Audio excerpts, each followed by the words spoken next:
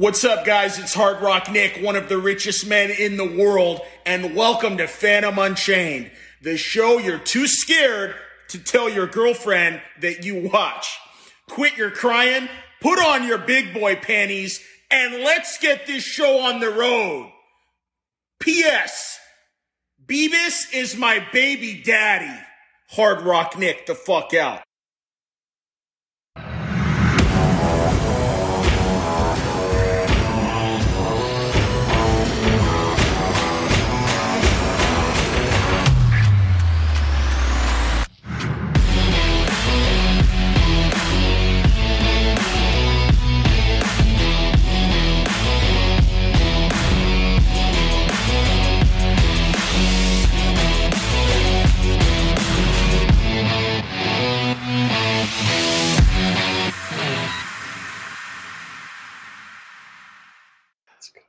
What the hell is going on, ladies and gentlemen? My name's Austin with FTM Alerts, and welcome to Fantom Unchained, episode number 38. With me, as always, my wonderful co-host, Crypto Clay, $24. Bebis will be here in a minute. He's taking a shit, so he'll be here in a minute. And Doublesharp is at a super hippie music festival right now, probably doing some stuff we can't even talk about on the air. And so he can't make it because he has no internet, probably hasn't showered in days. Like, I totally picture Doublesharp going to those festivals, though. Like he definitely, strikes me as a dude that would definitely get into the hippie drum circle crowd, you know? So dude, I'm into it, man. I'm into it. I'm going to say I'm right there with them, bro. I love that stuff. Hey, y'all do me a favor. Like and subscribe. Joe Pappas, thank you, bro. You reminded me. Like and subscribe. JW, you too, man. We got to do away with Hard Rock Nick, I think. So Clay and I were kicking it around before the show that we just need to get a shitload of cameos on deck and just rotate through those. 24, you broke your arm, dude. I know, man. How you doing, man? I was typing too hard, man. I was just on the computer, and then boom, just broke out of nowhere. But no, seriously, I was playing basketball. Some assholes can't hit the basketball and hit my hand, so. Dude. Man, it sucks. It sucks. What's it like an adult life with a broken hand, bro? How brutal is that? Well, let's be honest. I'm barely an adult. I'm just in my apartment, enjoying myself, man. I'll survive as long as I got my feet. I love it. So did they give you did you get some good drugs or what's the deal? No, they wanted to, but we got Canadian weed here, so I can. Okay, that's what I'm picking up on. I was picking up on Sleepy 24 over there doing something, man. I figured there was something was going on, man. Something was going on. I'm testing something new today. Every time we change the topic, I'm writing down the time at the top, so I ain't got to go back to YouTube and rewatch the whole show just to put in the timestamps, bro. God damn it. You're a legend, really Clay. Speaking of being a legend, man, let's get into some topics here. So, all right, Bebis will be here momentarily. I guess he's doing his thing. He's probably coming up with really good DeFi ideas though while he's on the toilet. So, the Bitcoin fear and greed. Now it's at 12, but it got down to 8, and we had not seen it down as low as 8 since the March 2020 crash. And so, Crypto Clay has put together a lovely montage of tweets. You want me to turn your screen on, bro? We can go at it. I have to turn the chat off for this because it's going to overlay, but I'll turn the chat back on as soon as he's done. So here's what I want to do. So let's not give I want to do a prediction at the end of how low do you think the fear and greed index will go, and we'll see. Over under who's the closest. We'll somebody will get kicked in the nuts for being wrong, but keeping in mind that the lowest ever happened was when we had the semi-capitulation down to 25 at 8. So just keep that in mind. 8. But so what we're going to do, we're just going to look at a few different kind of bull and bear cases of what people have been putting out. And obviously there's a ton of kind of opinions on both sides, but let's go ahead, Austin, you can kick it to me if you'd like. And there's a few different folks that I think that we all kind of follow. At least I know, Austin, you do. Yeah. And just kind of want to look at sort of what they have been saying about Bitcoin. We lost so we've been riding this channel between 30 and 28.5 for 7 or 8 days now. And I think we lost it this morning. and that got eaten up on the 4 hour right back into the channel, which was good to see, because I'm holding my breath every time we lose that thing that there's going to be some capitulation event. But yeah, so like looking at TA analysts, so this guy has been pretty bullish, and he has basically put this out as of a couple days ago, 3 days ago. Let me set the scene on who this guy is, though. So he's a former math professor. He owns a company called Zor Trading, XOR Trading, that essentially has trading algorithms and trading bots. And what he does, like, he doesn't do anything in the short term. He could probably care less, but all of his charts look at what has been the pattern of Bitcoin basically since the beginning of time. So that's what we're going to look at here with this particular tweet. Yep. Thanks, Austin. So yeah, so effectively, where we're focused is down here, right? So the weekly RSI downtrend, and what it's done after, going back to 2015, so really the start of when we started, Bitcoin and bull runs, but effectively the fourth touch of a downtrend RSI on the weekly has pretty much began every bull run that we've seen.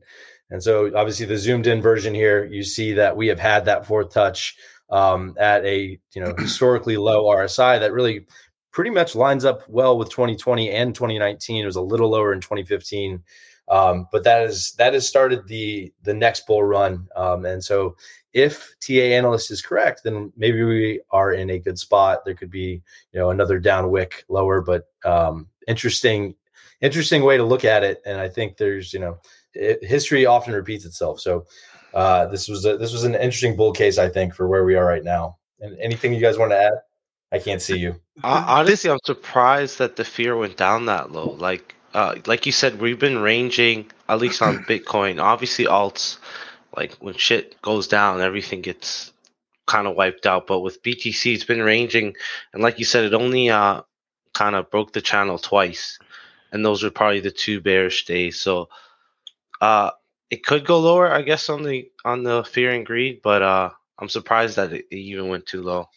Well, I'll tell you, with this guy, like, he always, I saw Chewy made a comment here, chart is way more moon boyish, and you would not believe the amount of hate that this guy gets in his comments. But where he really thrives, and this is kind of like, I think we chose this one because it's a real straightforward indicator with the RSI, but like, he thrives in grabbing these really, really obscure, crazy indicators. A lot of them have to do with lining up with the S&P 500. And he goes back almost to the beginning of time with Bitcoin, and he says, okay, every time we've hit this range, the bottom has been in. Now, on the other side of it, he's not saying that we're going right up, right? He's saying that traditionally the bottom has been in. Like, if you look back at the 2018 dump, which is your one right there in the middle, we bounced up, but like, we went through 8 or 9 months of shit prices, right? And alts were literally flattened in that time. And if you look at the dump that happened this morning, like, did you guys see how hard alts dumped? Like, and it was across the board, Ethereum, Fantom. So the sentiment right now is, I think, if Bitcoin dominance is definitely going to need to come back up and then retrace before we really start seeing some confidence back in the market. All right. Sorry, keep going. So let's go to we'll go to the next one. So I think we're going to get into the ETH BTC pair and Bitcoin dominance. I think it's important as well. But Austin, I'll kick it over to you on this one. This is another bullish perspective. And unfortunately, I exited out of who made it, but go for it. That's okay. This is, what the hell is his name? Velvet? 888 Velvet. Yeah. Oh yeah, there it is right there. And he's just showing an extended flat correction. So, I mean, you can see the chart pattern there, right in the middle. And now I do want to say that sometimes, now this makes sense when I look at it, but sometimes I do think some of these guys, they lay these out to kind of fit the narrative that they're looking for. And part of me feels like that might be the case here.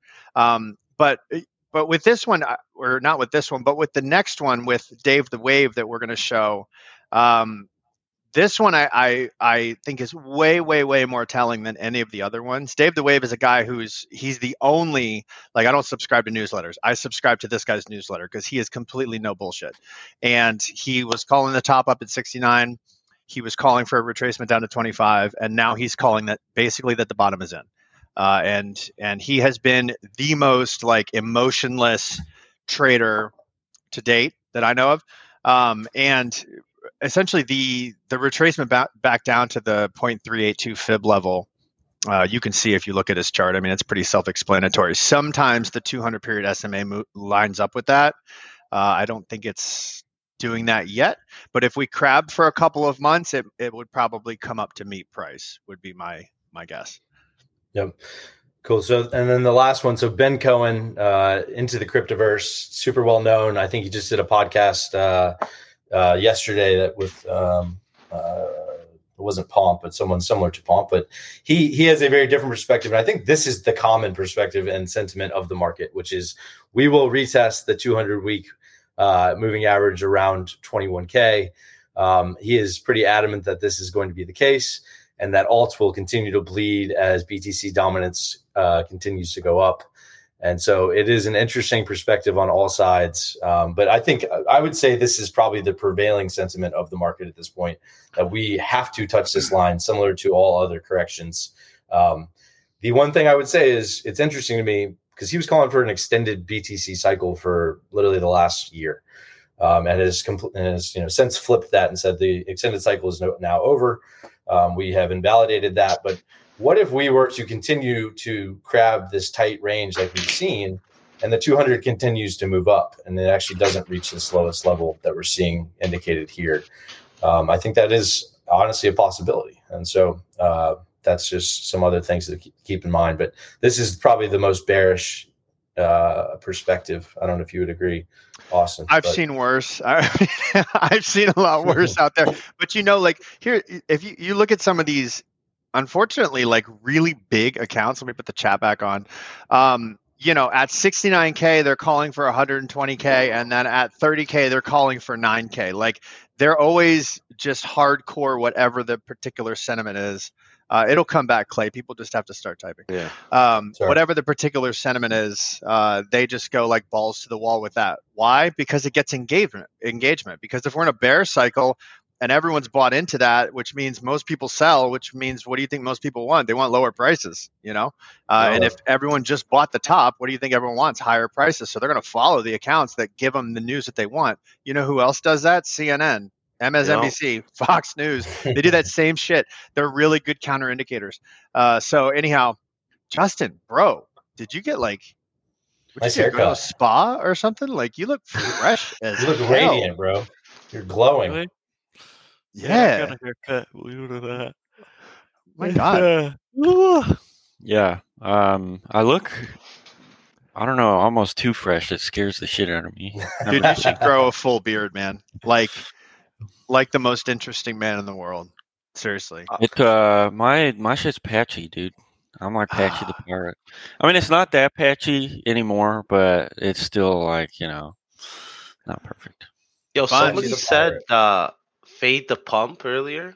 That's honestly not bad advice.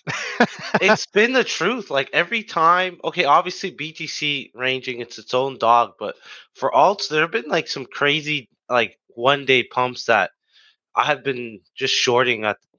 Luckily, because I wake up and I see plus 50%, I just hit the short button. Yeah, it's been quite profitable. I don't recommend daily trading, like especially in this market. What do they call it? Intraday traders. Yeah, I wouldn't recommend doing that. But when you see like a plus 30-40% pump on an alt while BTC still 29K, you feel free to hit the short button. I'm not a crazy trader. Or take some temporary profits. If you, exactly. If you bought into Fantom at 26 and then went up to 50, you just 2x and you just made yourself twice the money in this market. You're doing pretty good. Like I honestly, I don't even think it's worth us making predictions on the fear and greed index, because what is it going to go from 12 to 8 to 3? Like, I mean, we can if you want, but like. Austin, I think that, 24, what you just said is super on point. Like, I think for this kind of market, I saw cries for Fantom to 80 cents, like when we were headed up towards the 50 range. And to me, that's kind of, it's effectively insane because, one other thing I think we should probably share quickly is like, if we're looking at, so this is the Ethereum Bitcoin chart. And what we see throughout all of these bear markets is, eventually Bitcoin starts to pump, Ethereum loses steam, and the Ethereum Bitcoin trading pairs lose support. And we actually have seen that happen now. And that basically means that alts are going to bleed against Bitcoin as Bitcoin dominance continues to rise. And so to your point, 24, you can never trust a pump of an alt when this kind of shit's going on. So like we have to respect this chart. And if you look at what else Ben Cohen said, this is ETH USD bottoms, and then this is ETH BTC bottom. So the fact that we saw this just lose support and possibly heading down to 0.06, it takes a while for this to play out, which means alts are going to bleed. And so, we need to be realistic about the Fantom price and every other alt and alts of alts moving forward. And Austin, I think we'd probably say we want this, if this is going to be the case, we want this to happen quickly, because if it's not, then it is I think best case scenario, really best case scenario is we get to either we've hit bottom.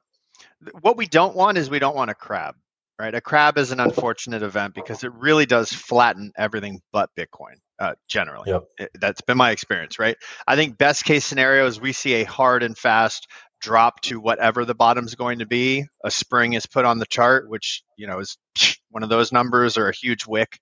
We've seen a couple of huge wicks on the weekly, man. So those, I don't know.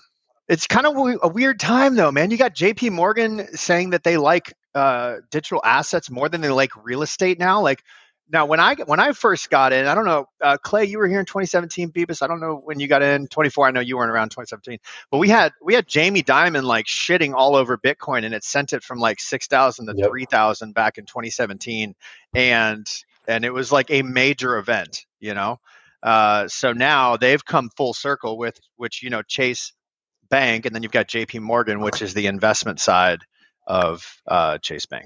So I don't know, but if they're going to be telling their clients, look, time to enter, the digital asset market more than the real estate market, that's pretty huge. And it seems to be telling for me, like what the real estate market's looking like. I always think it's very, very overheated, but like here in Florida, it just seems to keep cranking. Cash buyers, which is insane. Yeah, it's insane. So that happened from JP Morgan.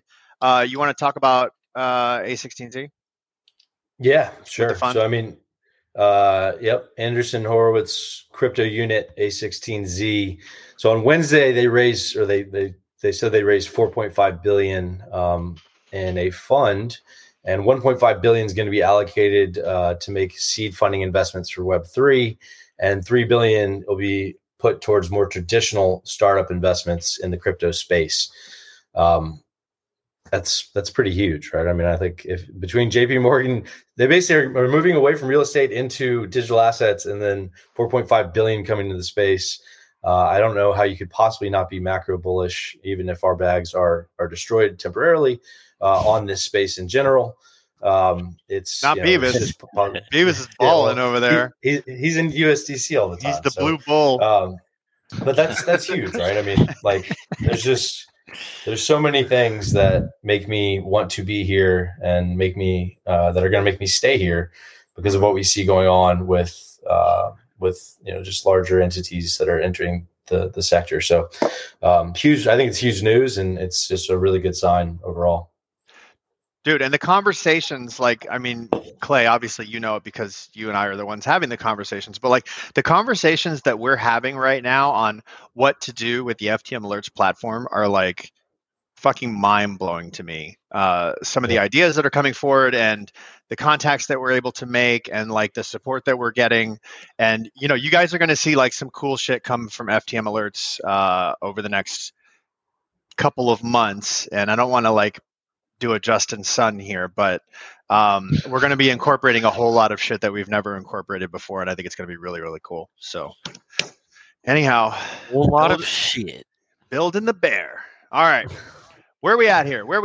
So we're Andre's GitHub comments catalyst for Fantom to 50 cents. Can I just put some spin on this real quick? Sure. Andre never left Fantom. He's never going to leave Fantom. He runs Fantom. Just what? Can we just stop? and just everyone acknowledge that that's the case and move on with our day. Day of, I heard the news that Andre never left Fantom. Day of his big announcement. It's just like, I don't want to speculate as to what it is, but yeah. I think it might just be like people just buying the news and trying to create some price action, which is always exciting. Volume is always good. But yeah, it's kind of a nothing burger. I think that we are way overextended to the downside due to the on-chain liquidations. I've got to be honest. I think if we were not experiencing massive liquidations from Roosh and Harry and all of those, I don't think we would have seen.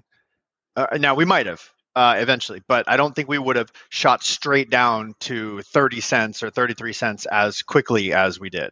That's just my personal opinion. I do think we're a little overextended to the downside, personally. 100%. Now, whether I'll tell you what, news media likes to talk about shit that's going to get clicks, and you know what gets clicks? Andre gets clicks, man. I mean, there's just no two ways about that. Like, regardless, that gets clicks. You know who else likes to talk about things that gets clicks? Every other Fantom fodder, Twitter influencer and troll that could possibly be out there that is supportive of other chains.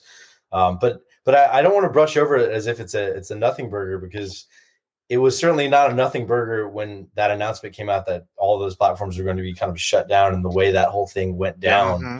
It was definitely not a nothing burger at that time. So I think it's quite unfair to now sit here and say, well, this is a nothing burger, but back then it was like the most devastating news. Like, it was the end of our entire chain at that time. When you hold USDT, everything is a nothing burger. Well, dude, all right. So you know what disturbed me the most about that? Dude, a 0.01 cent movement today, looking good. Dude, the fact that the foundation had not been communicated to prior to. That was the part that really disturbed me. Was that, holy shit, this dude just released all this, and like now he hadn't talked to the foundation about it prior. Like, that just seems kind of obvious to me that, if you don't want to like cause harm, you definitely would let people know. And then as I've learned more about Andre's involvement and how truly deep it actually is with Fantom, it's even more mind blowing to me that wasn't communicated ahead of time. What I think, guys, let's not look in the past. I'm like a woman here, ex-girlfriend scorned, I want him back. However it is, I think forget the hype, forget everyone kind of like tweeting, Andre's back. Look into the nitty gritty. Yes, he posted like with MD about FUSD liquidations, but he's been doing some I guess upgrades to the SFC. I don't know if it's him, the special fee contract for Fantoms, I guess how they handle the validator and delegations. Meaning, when it comes to actually liquidating FUSD, problem is like only the person who staked the Fantom can, I guess, redeem his staked Fantom. So they're doing changes to that to directly, I like abuse. That's the joke. I'll take as much time as he wants to come back. You'll have a home here. I mean, I agree with that whole. I think that's really bullish. No, that's very bullish on FUSD, and I think it's awesome. I agree with you, 24. Like my thing was, we need to put this whole thing of like up or down to bed. Like, the guy is here and he's been here. So like these capitulation events or just macro runs from that news, we just need to let's make it a regular thing that he's here. Like, I listened to the podcast with Michael Kong and Reddit, and Michael basically said he's very interested in working in Fantom technology. His involvement may change, but he will very much heavily be involved as he is to this day. So I think I just want to see the community and people outside the community stop putting emphasis on whether he's here or not. He's obviously here. So. Yeah, and I want to just mention one thing, because I know that the community is kind of split over like, how they feel about Andre, and I want to tell you that like I've never ever felt as though the guy ever had a bad intention.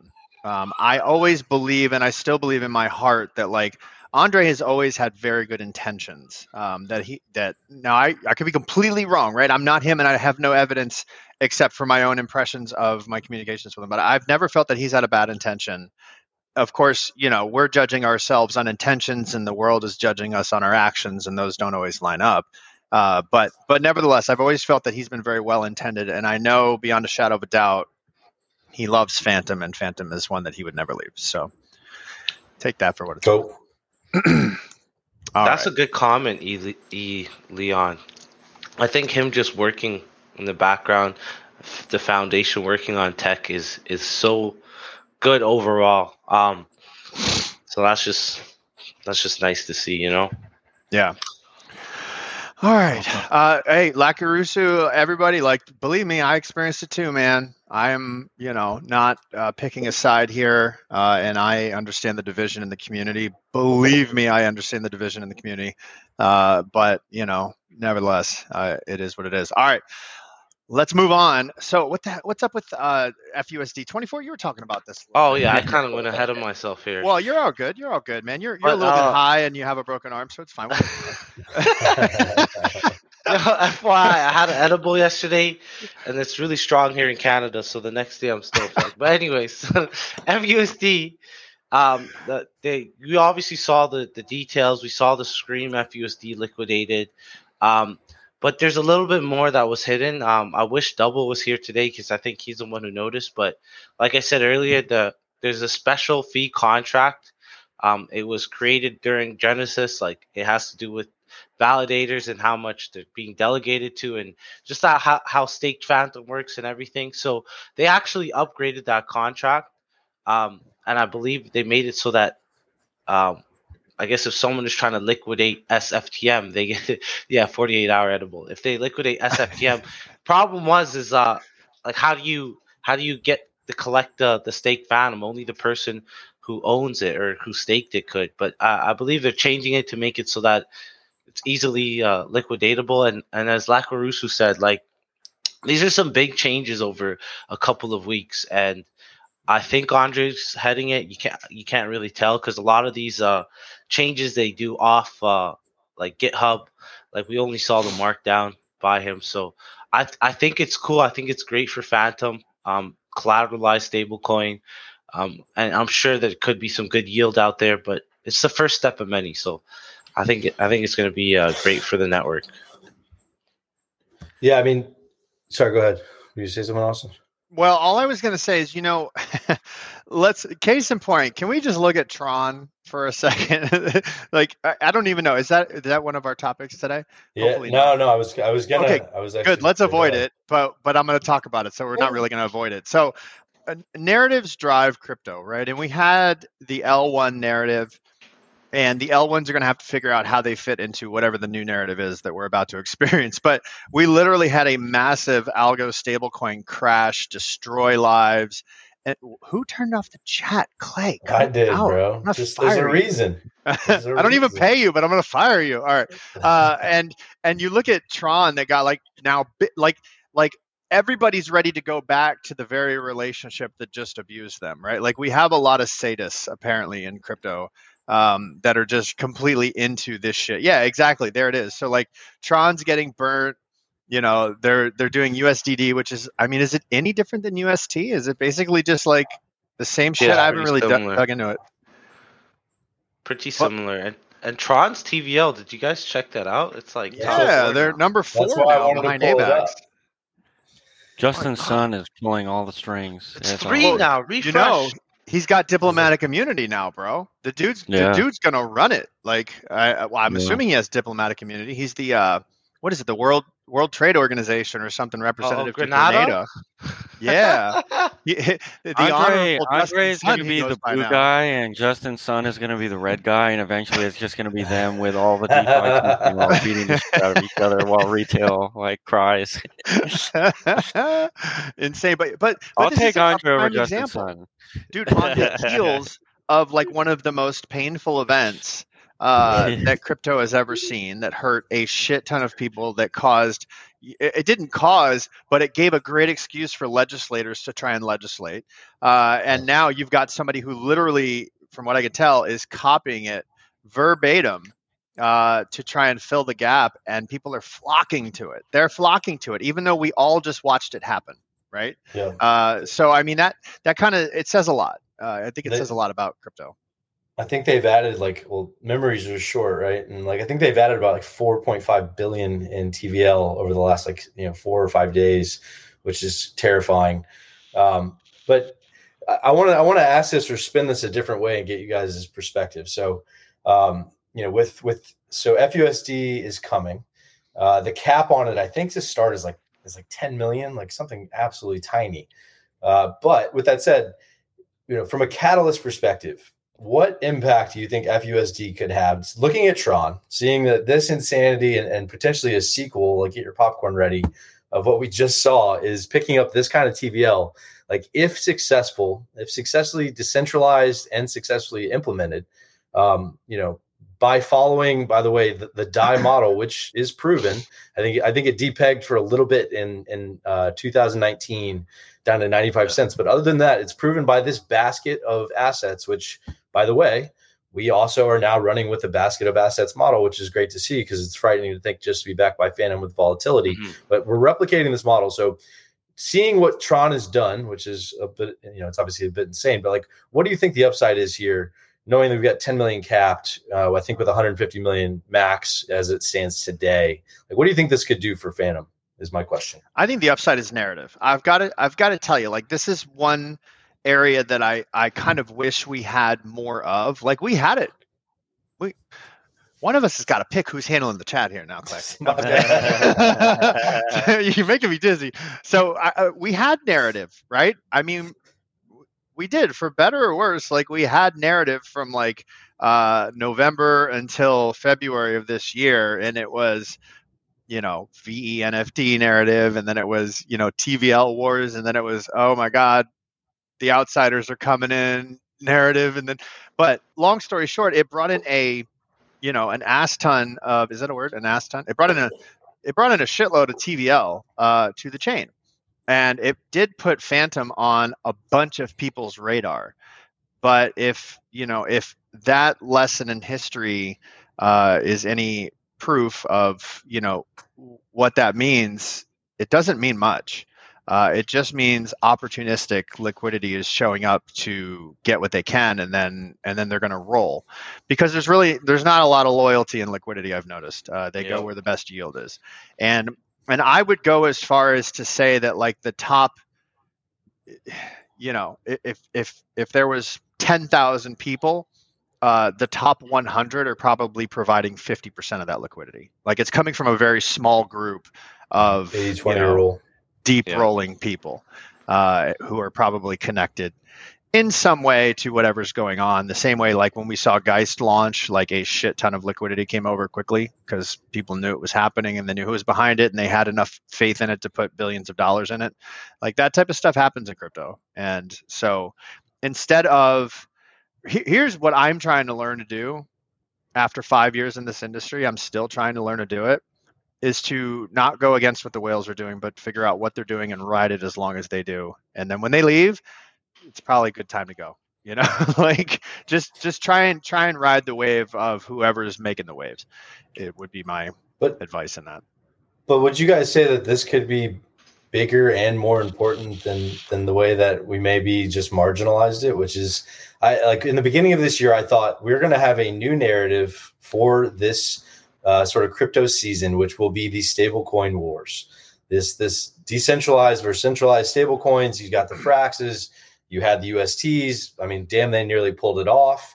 Regardless of what you like to say about the ending, but that actually, you could write threads about stablecoin wars. You really could at this point. So, given that this, I think will be decentralized and could go, if successful, to other chains, why couldn't this be a player in that conversation if it was to go well enough to actually propel Fantom to a different place? What I want to...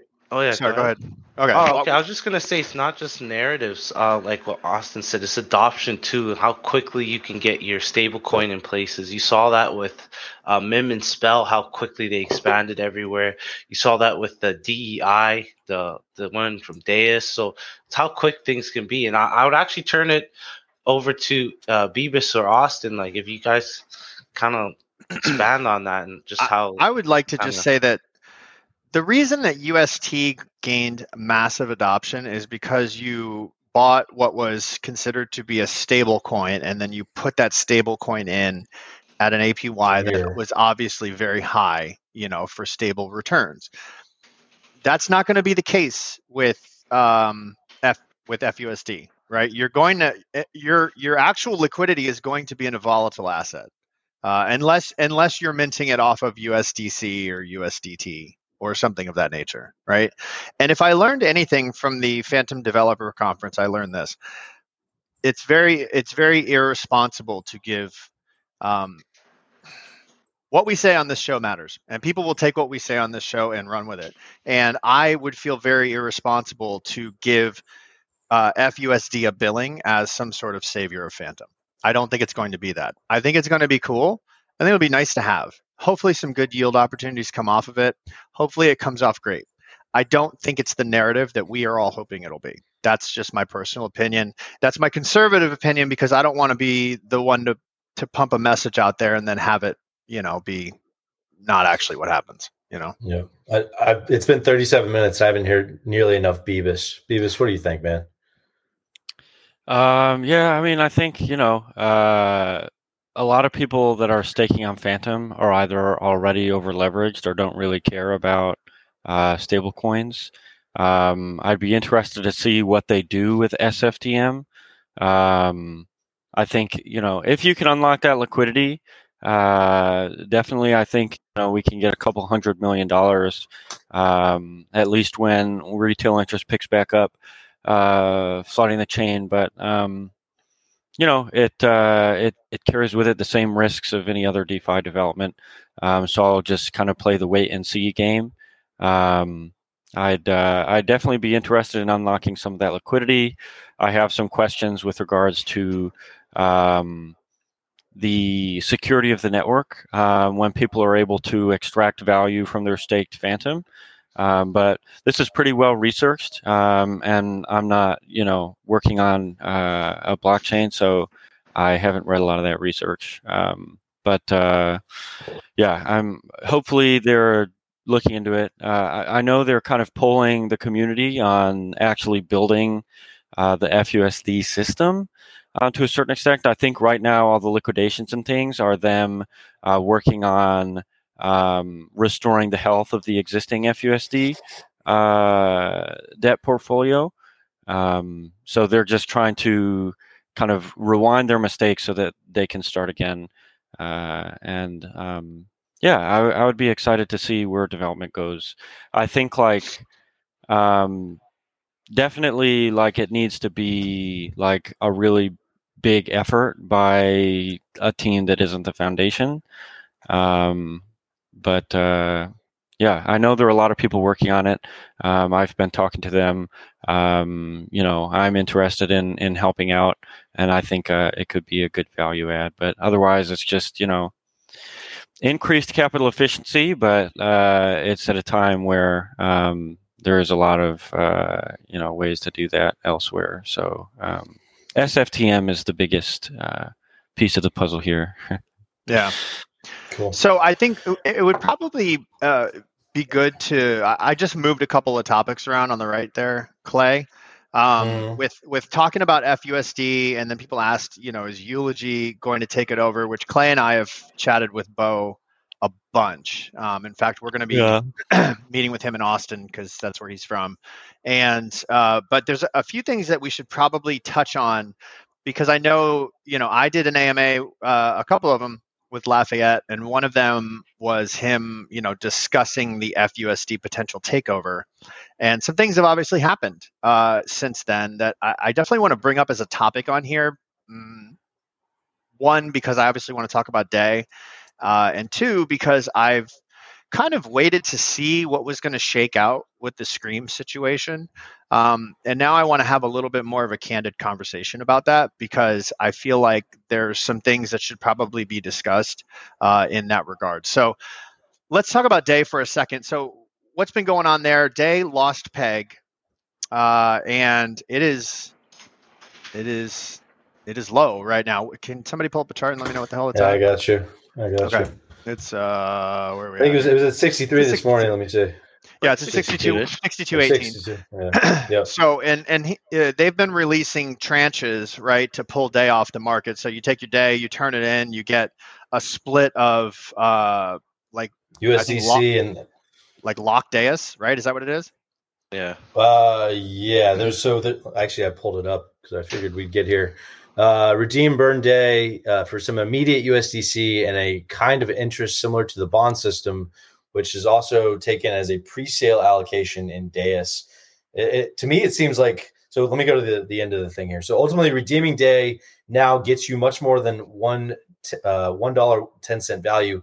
It's $1.10 plus airdrops plus Deus potentially performs well. So it basically seemed like whatever they're building. So V3 derivative is revenue, and this permissionless lending platform, they're going to have some type of new token. It looks like that will get airdropped. So it says we'll get airdrop new tokens, and that will be built out around the Deus ecosystem. So okay, so we all definitely want to see this get back on peg, and he was talking about introducing a bonding system and some other things to maintain peg. That's to be seen. I like Lafayette. Like, I think he's a very charismatic dude. He's got some cool ideas. I do think he moves really fast, and I think he does. So he breaks stuff on occasion, and he breaks it in ways that do actually affect people. And that's a good segue into our next topic, which is Scream. So, I'm on the Scream multi-sig, and so I'm in the private chats of, watching what's going on. And I want to kind of share with you guys what happened around the Scream day adding debacle from what I watched, right? And I didn't really get into this too deeply last week because I wanted to watch how it was going to shake out and see if Lafa stepped up and took care of this. But as of right now, a lot of you guys know that there were two issues that happened. One was clearly FUSD cap not being set correctly, and somebody minted a shitload of FUSD. It was hard coded to $1 in the Oracle. They put it in. They pulled out a bunch of Fantom and they went and sold it on Binance. And then, Scream Dev had to take that FUSD and he basically resold it back to the foundation for pennies on the dollar, repaid that debt, blah, blah, blah. So for the most part, I think they've got the FUSD issue solved. I think for the most part. I don't know the exact numbers, but there's another issue there in that. So in the Scream multisig chat, we were made aware that there was a buyout that was starting to happen. And the buyout was going to be Lafayette basically buying Scream. He was going to take over the entire business. He was going to buy it. And so in the process of all of this, a new multi-sig was set up and some other things were going on.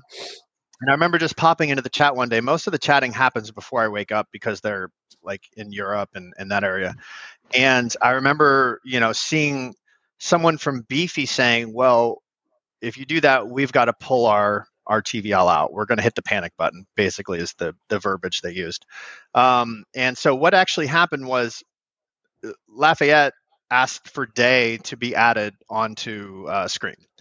And initially he said put it in at an 85% LTV, which is crazy. I know that Scream Dev had, a lot of apprehensions around this, but it was kind of commonly understood, at least from what I've read, I don't have any proof on this, that, Lafayette was going to leverage his Day holdings and then buy out the Scream Dev. And then, Lafayette was going to assume all risk on the platform, at least what I kind of gathered from watching this. But what ended up happening after Day was added is he put a ton in there. I don't know how much, 20, 30 million, something like that. It was hard coded to $1. And then he pulled out stables and used those stables to support the Day peg, which is so he didn't leverage it to buy out Scream. He leveraged it to support the Day peg, which for anyone that extrapolates that a little bit further, if the Day peg needed to be supported, then I don't want to put intentions on anyone, but it does sound like he went into that knowing that the peg was at risk and still leveraged it. And so what has happened is the insolvency centering around Scream right now, I would say probably 90-95%. Now, again, this is just from what I'm reading into this, is revolving around Lafa paying back his loan. He's got to pay back his debt. And once he does that, Scream's going to be okay. But until that point, they're not going to be okay. And as of right now, he hasn't yet done that. And so it's, I see a lot of people throwing around wild conspiracy theories and things like that. Like, I watched the conversations transpire. I saw the warnings come in and saying, hey, wait a minute, I don't feel comfortable about this. And okay, let's do it this way and blah, blah, blah. And so, I think on the one hand, the FUSD debacle is 100% on Scream. They screwed that up. The decision to allow him to have influence over adding Day and adding a $30 million cap on Day, that definitely falls on Scream for allowing that. But now there's a large debt which falls on Lafayette, and that debt has yet to be repaid, and that's why Scream is sitting there insolvent. Now, for anyone watching Lafayette or Scream or any of you guys that are like intimately involved in this, please know that I'm just trying to relay the information as I've understood it from reading through the multi-sig chat. If I've got any of it wrong, it's not intentional, and this is not an attack on anyone in particular, but I just wanted to let the community know kind of what I've understood as is actually going on there. Anyone have any comments on that? I'm now a lot. That's a lot. Yeah, that was a pretty good summary. It is literally like,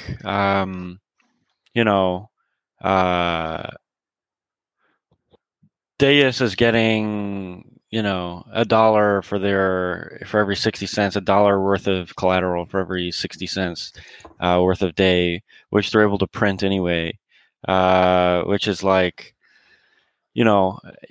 analyzing the situation, it's hard for me to not just think the worst of, depositors, especially if the loan isn't getting paid back, which I understand, like, these are tough circumstances, but,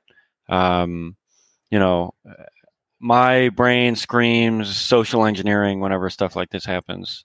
And, if you can, convince the leader of, a highly liquid protocol to let you take out a delta neutral hedge against a token you can mint arbitrarily. And of course, it's not technically arbitrarily. I think it's maybe not as bad as I'm making it sound, but I definitely think there needs to be some very explicit action for Deus, and if he wants to recover, any sort of reputation or face, because right now, like, looking at the events leading up to this, it looks really, really, really, really bad for Lafayette. But a lot of people I think really highly of him. I'm hoping that he's just kind of slow rolling the repayment while he figures some other stuff out. But at the end of the day, he's like, holding Scream hostage, holding all the Scream users hostage. And it seems like, if this wasn't the intention, why wouldn't you just, remedy the situation right away? And it's like, the thing that sucks about DeFi, and Fubear is almost touching on this a little bit, is like, because there's no regulation, or at least there aren't any like hard-coded rules against being a malicious actor, people just see it as, oh, the code let me do it, so I'm just going to do it. It's okay. And it's like really, really, really disheartening. And maybe it's just bear market and people are, watching out for themselves. I know I do that to a certain extent. But this is like egregious. The man has got to pay off the loan, or his reputation is nothing. Because it coming from, a security engineer's point of view, I warned against the potential of this for months, and now exactly that happened. And this is, what I've been fearing.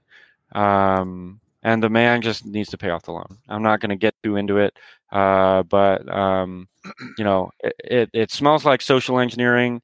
It looks like social engineering.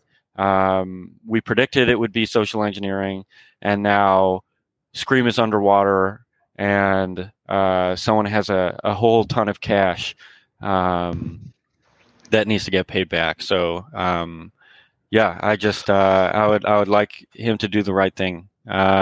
It's like a real no-brainer at this point. Just pay that shit back and free up all those users. Yeah.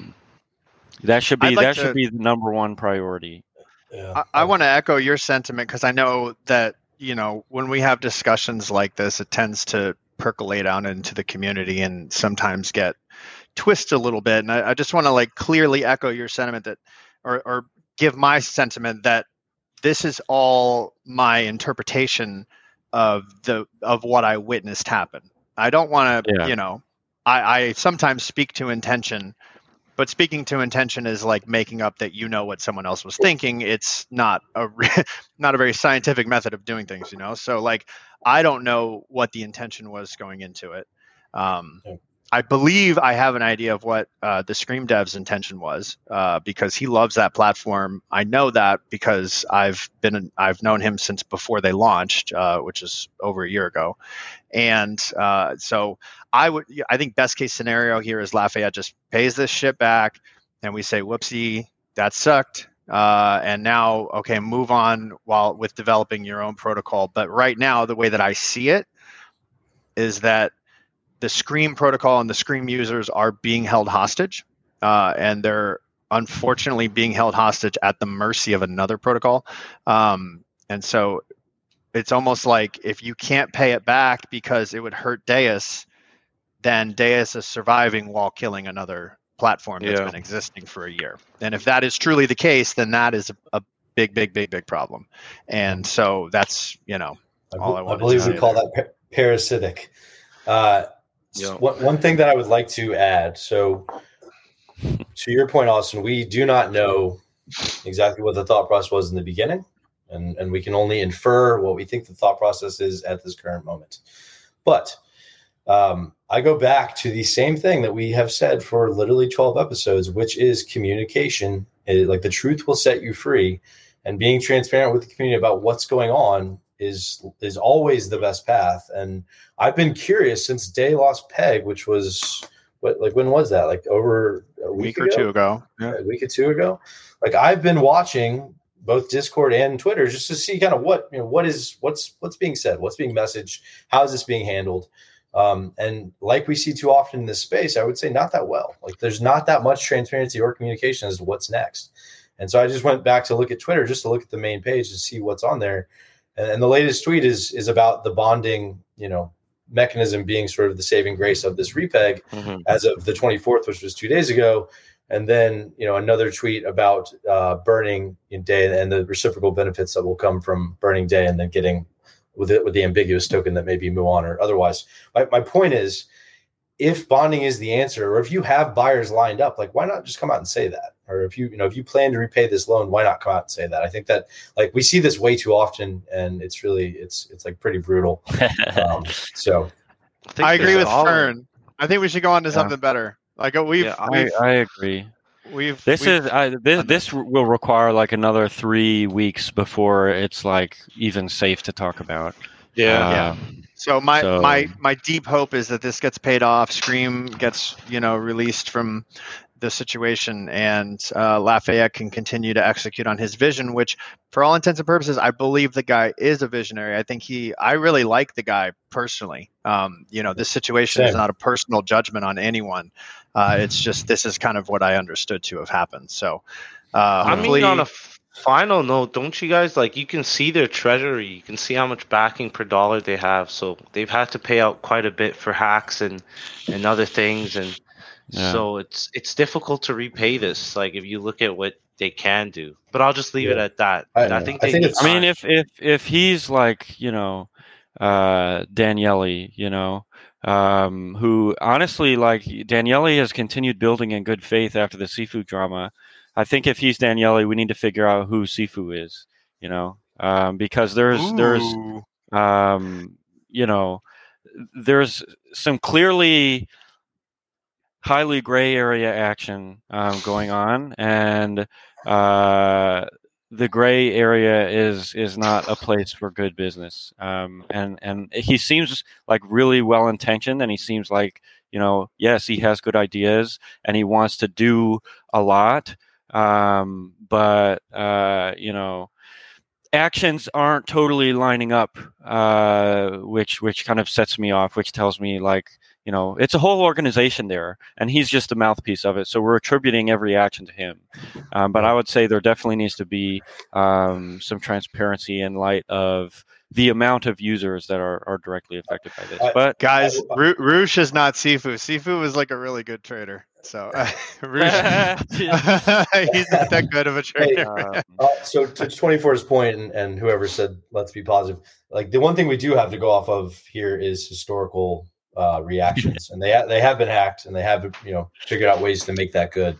So let's see if they pull a rabbit out of a hat a third time to actually make it good. Oof. I'll tell you what. I'm literally just looking at Marin's moon readings to know. That's all I'm doing. No, she has just been dead on. Like any shade I've thrown at her in the past, I apologize to her, man. She is dude. I'm like, at this point, all the freaking charts and shit, my eyes glaze over, and then Marin says, "Oh, the Mercury's going into retrograde later," and I'm like, "Whoa, no." The Red Witch rides again. Yeah. Yo, let's get into something positive though. So. We talked about the SnapSync ship, but the gas upgrades that have happened on the network have been banging, and banging to the point that, we used to get like major bot activity and gas would get high and it would just stay there like for a while, like 1,200 transactions would be pending and it just wouldn't dip below that because it would keep going. Now we're seeing that transaction list just get eaten through real quick. And Clay, you've got some stats on that, right? I do. All right, I'm going to go drive some liquid. I'll be right back. Let's look at transaction volume, Clay. Yeah, that's what we're doing,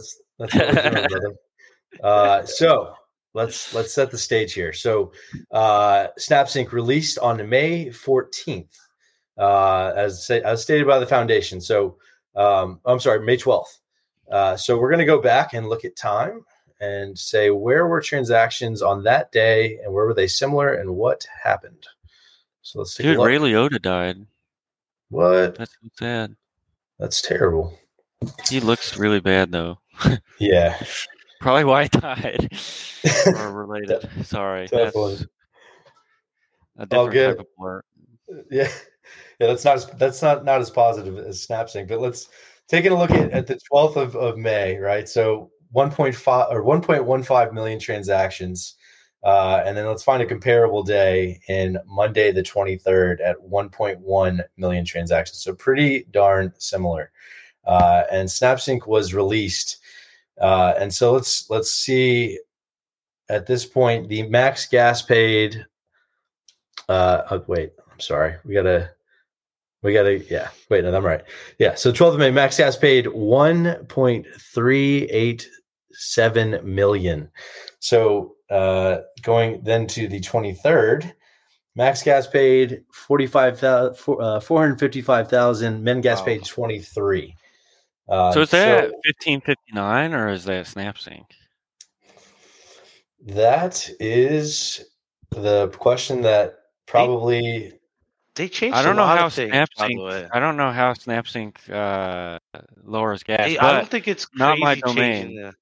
Yeah, I think 1559 people are like finally like gas prices are dropping, because I know a big issue with how Lachesis works and how gas was estimated is the more people that are like paying high gas prices, even like arbitrarily or even like, so if someone's paying like a bunch of gas, even if a lot of it gets refunded because there isn't much volume, gas prices are going to be high. But now people are paying less on average for gas because the rest is like the minor tips. So gas is getting estimated to be much lower. And so people are starting slowly to trust their gas estimations a little more. And I think in general, I mean, it's really, I think this is like more of a behavior change than necessarily SnapSync.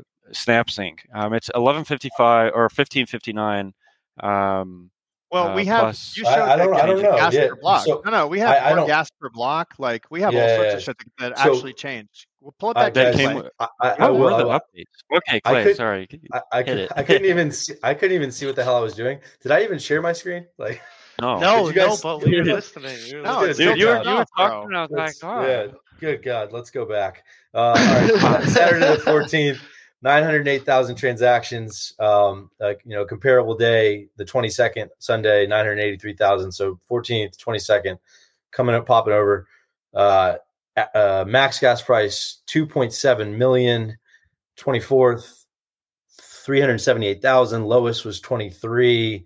Lowest was 100. Look at the difference in actual, gas use. Yeah, there was a major change here. And transactions are the same.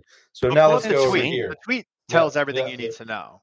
Oh, shit. The gas per block was raised by 50%. That's the slam dunk. The gas per block was moved from 20.5 million to 31 million, which means we're processing more transactions per block, which means gas will go down by that amount. So Double's not here, but I'll need try Double. and hold his side of this.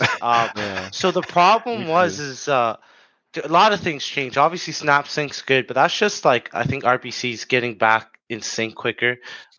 That's good for network performance. But in terms of gas, we had a problem where there was a lot of like gas overestimates. I know that on the SFC it was changed so that gas price estimates were directly added.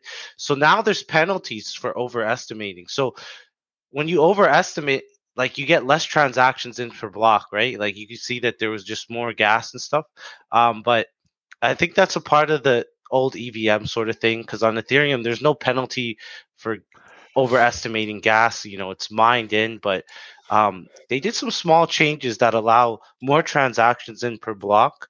I can't really go into the technical part, but you can see on most of your transactions now, you're not spending that much GUI. Like everything has been kind of brought down.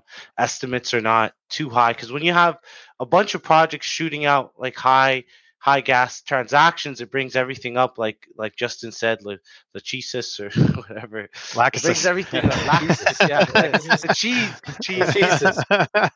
But it brings it all up, and it just, you don't get as much transactions in per block, and it becomes like a cascading thing where the next block there's people waiting and people increase gas, and it just becomes a big problem. But when you have everything kind of in line, it just runs a lot smoother, as you can see with.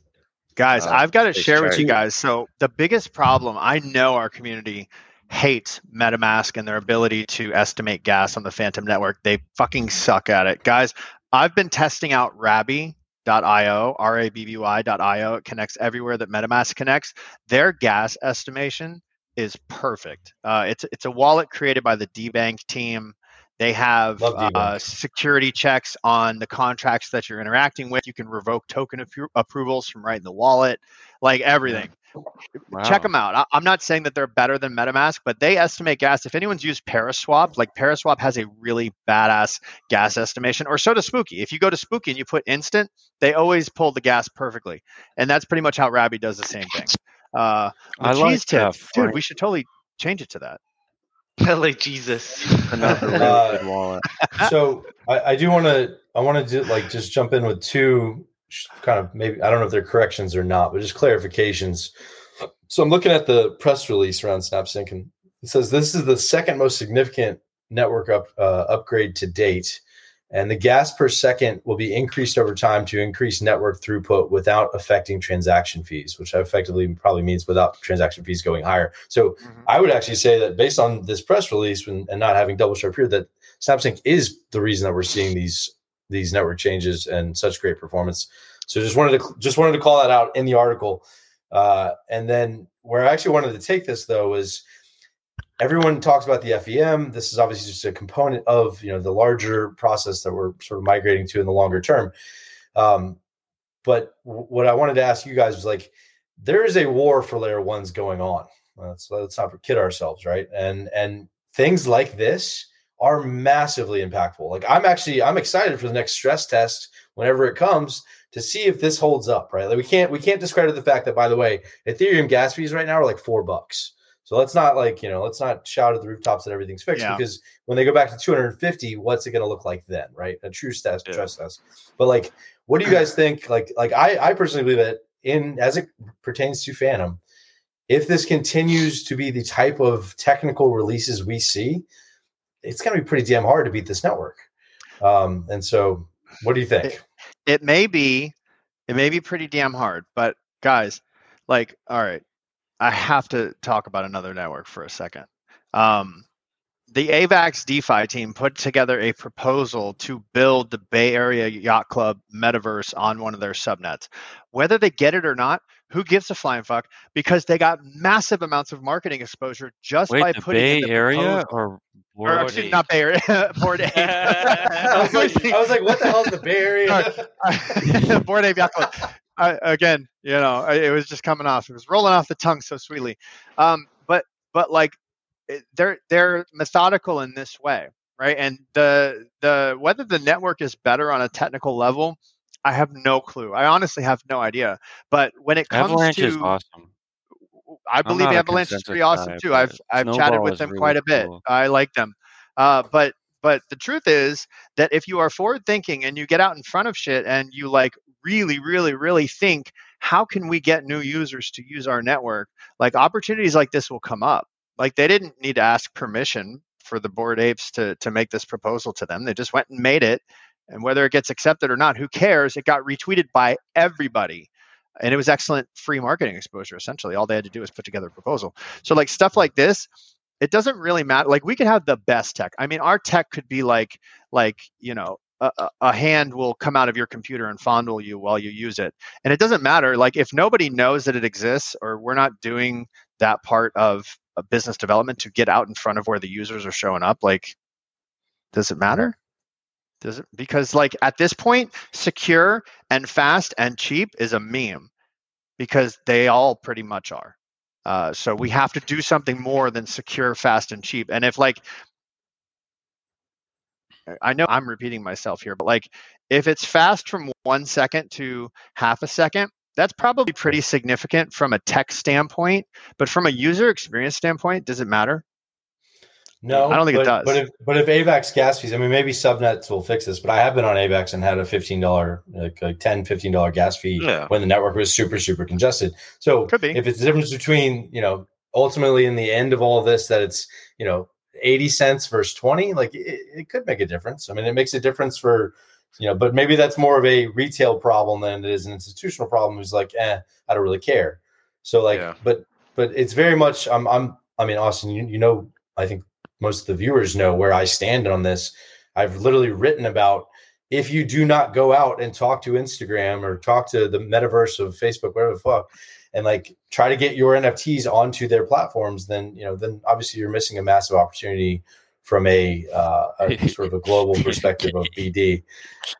So yeah, I completely agree. I mean, look, like business development and having sound BD guys or gals, a team, is going to be key to the layer one adoption and who ultimately wins and succeeds. I mean, you could also like, this space is so new, like usership is nowhere where it needs to be.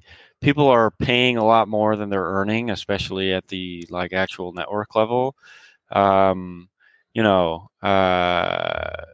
Based on like the Fantom Foundation's behavior, I almost think like they're trying to wait out like a lot of this stuff, because if they like just save all their money and build, and then suddenly they have all their incentives saved until their FVM research is more mature and they've begun applying it and implementing some of it, then maybe that's where you start spending. But it is a very strategic game, because there are like a lot of players and only so many users, and people are really, really desperate to bring on users. And honestly, the way you do that is with interest rates, and the way you keep interest rates high is demand, and the way you keep demand high is by hemorrhaging money. And at this point, it's almost like who's willing to hemorrhage the most money. And even like, some people haven't been successful hemorrhaging way more money than Fantom has. So it is, the biz dev game is a tricky one. And I think Avalanche is smart because they're focusing on like, okay, let's actually like build shit. They have these subnets. They can scale now really, really well at the EVM level. And I think a willingness to like just create mass. That's why Fantom was so popular, is because their incentive program was kind of permissionless. They just gained so much mass so quickly that the gravity just brought everybody onto the chain. And now you can see as like, builders are leaving, teams are shuttering, bear markets, like, in the thick of it, interest rates are dropping. People are kind of going to whoever, again, is willing to hemorrhage the most money. And maybe it's wise to not hemorrhage money during a bear market. But hemorrhaging money to build, I think that's really, really smart to a certain extent. And I would say, like, I would urge the foundation, and in lieu of incentives, definitely start, funding proposals or backing proposals or things like that. We've been writing so many proposals in Byte Masons for so many networks, and got a lot of really great feedback. And I think they could probably do the same thing. And there are like Ethereum projects and things a lot bigger than they are. It's just about willing to hemorrhage money in the right areas, because all the super VC like hyper capitalist zones, that's really all you can do. Just try to get that engagement. I'm not even sure it requires a hemorrhaging. So I agree with everything you just said, Bebis. I think that a slow roll in this market is a potentially a good idea. We have seen a ton of chains absolutely blow through funds with not a lot of benefit to the chain itself. But with that said, like, at some point, I want like a pulse check. Like if we're giving somebody CPR, like we need to see a bit of life. Like give me one thing to point to from a biz dev perspective that's like we're going after these types of partnerships just to know that it's happening. Because we know all day that we're building the best tech. There's no question. But I'd like to see a pulse check of like, can we, just like show us some form of that is in the strategy, I guess is what I'm saying. Because I've yet to see anything along those lines, and it's not disparaging; it's just the truth. And so I would say that, do you mind? We're creating the most performant tech. In all of the engagement I've been doing with other networks, it's really just a difference of philosophies and where people are building. And it's really just a UX game. So I would say Fantom is like pure performance, which that's like, okay, we're going to focus on the raw technicals first, and then work on the abstractions and things like that later on. But I would not underestimate where a lot of these other networks' heads are at. And that is to say, like, I would say there are under, 10, definitely under 10 networks that are even like thinking on the foundations level in terms of like, where is blockchain going to be in the next 5 to 10 years? But I think that it's definitely not as true as it was 2 years ago. People are finally figuring out the vision, and I think Andre, like, the awesome thing about having him is the foundation was able to figure it out really, really early, because he was like so in the thick of it. But now people are starting to get some good ideas. So definitely, I think. Now that the tech isn't just a guaranteed, silver bullet, there is a certain amount of development that can be done. But that just goes to your point, Clay. You said something really important, Justin, I want to pull back on, which is that, it could be that the foundation is at a point to say, hey, it is not in our best interest to waste these limited tokens that do exist with a cap on them. So while this is all down, we're going to focus on the tech and building, and then I guess the assumption is we're going to come out swinging and hit a home run later, right? And if that's the case, a press release stating that would probably have solved a shitload of issues. A whole lot of gossip around the chain. Now, I'm not saying that it's not. Look, they're not indebted to us to do that. But if PR is a priority, which I seem to think it is, based upon some of the emotional responses I've gotten, like I think they do care about the PR. I would say that getting like, hey, all right, here's our plan. We realize this was something that was unexpected, but we believe that we're going to be in a lot better place a year from now. And we want to keep the bullets in our gun so that we can shoot them at the right time strategically later. And I think people would have read that and went, well, shit, that makes total sense. All right, we understand why it's happening now. Let's move on. I mean, if I were to be like a pessimist, which I'm not. This is just, I'm an analyst and an optimist. But being an analyst, I like to look at every angle. I see this scenario, which maybe isn't really bad for Fantom investors, but I see this scenario where, as like funding for native projects and yield both like slowly trend downward. And maybe Gitcoin will be super successful. So keep in mind, like my optimism, I think Fantom is going to be around a long time.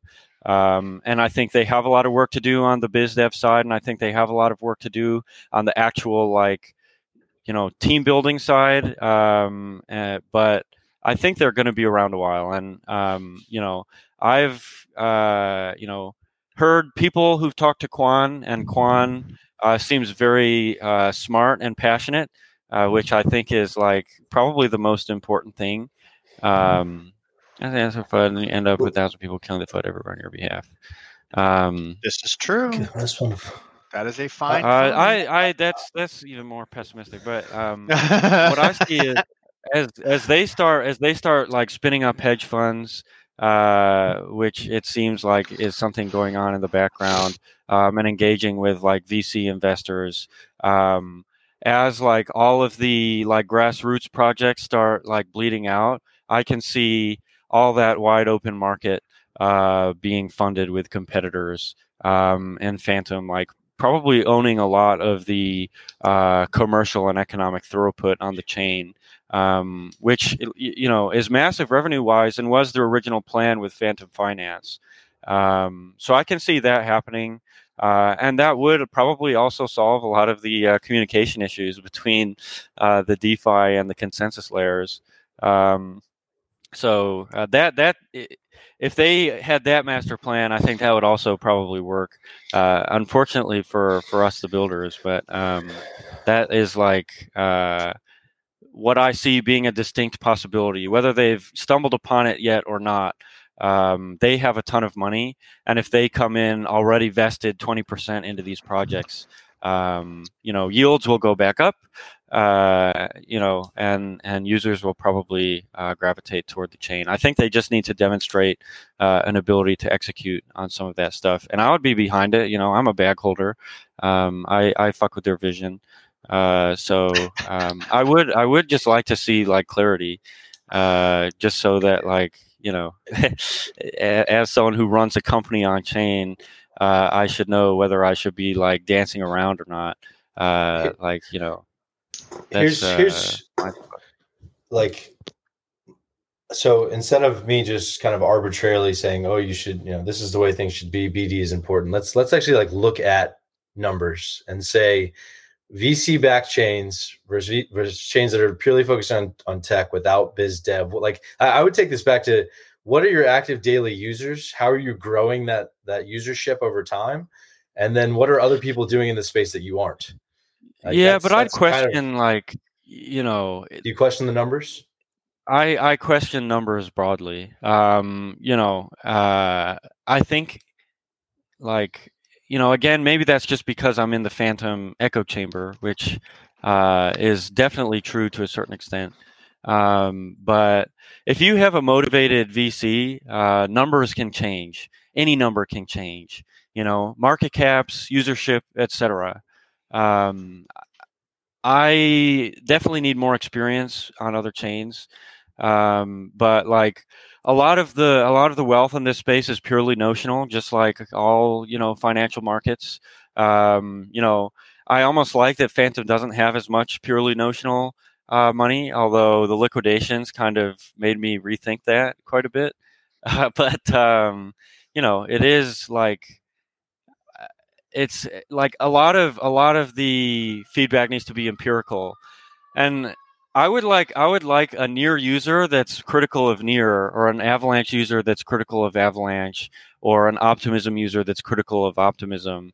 Come on here and chat with us about what they really think, because it is going to be a multi-chain future.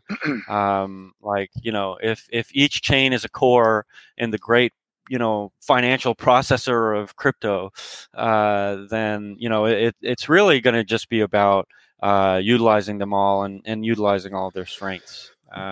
But yeah, I will say I am skeptical of numbers. That was a long way to put it, but I'd like to hear them nonetheless. I'm skeptical of numbers because I got them right here. So much.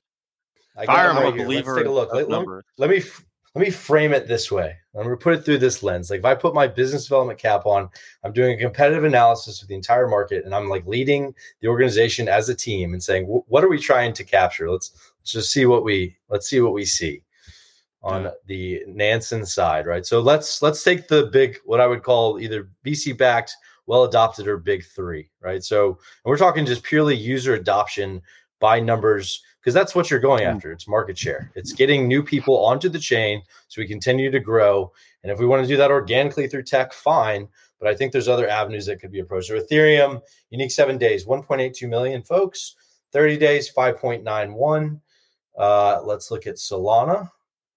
So we've got 5.91 for Ethereum, 17.9 million unique 30 days for Solana, 6.58 million unique 7 days. So we've got, let's say none of these folks come to our chain right now. So that's what 517, that's 22 million.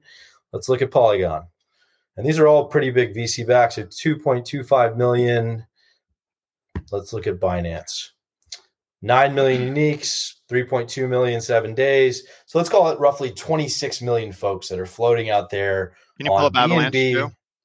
Yeah, that's where I'm going next. Okay, all right. I believe it. I got a method to the madness. I got a plan. Sorry. All good.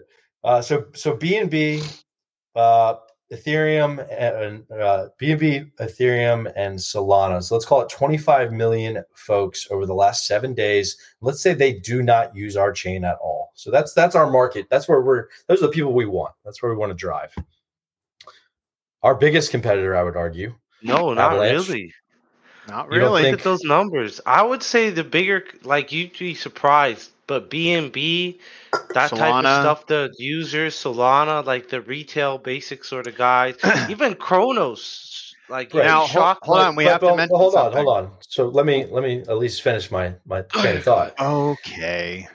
So our biggest competitor, from the fact that it's actually a DAG-based blockchain, and technically speaking, like these guys are probably, when people think about Fantom, I think they also think about Avalanche, whether it's NFTs, whether they think about whatever.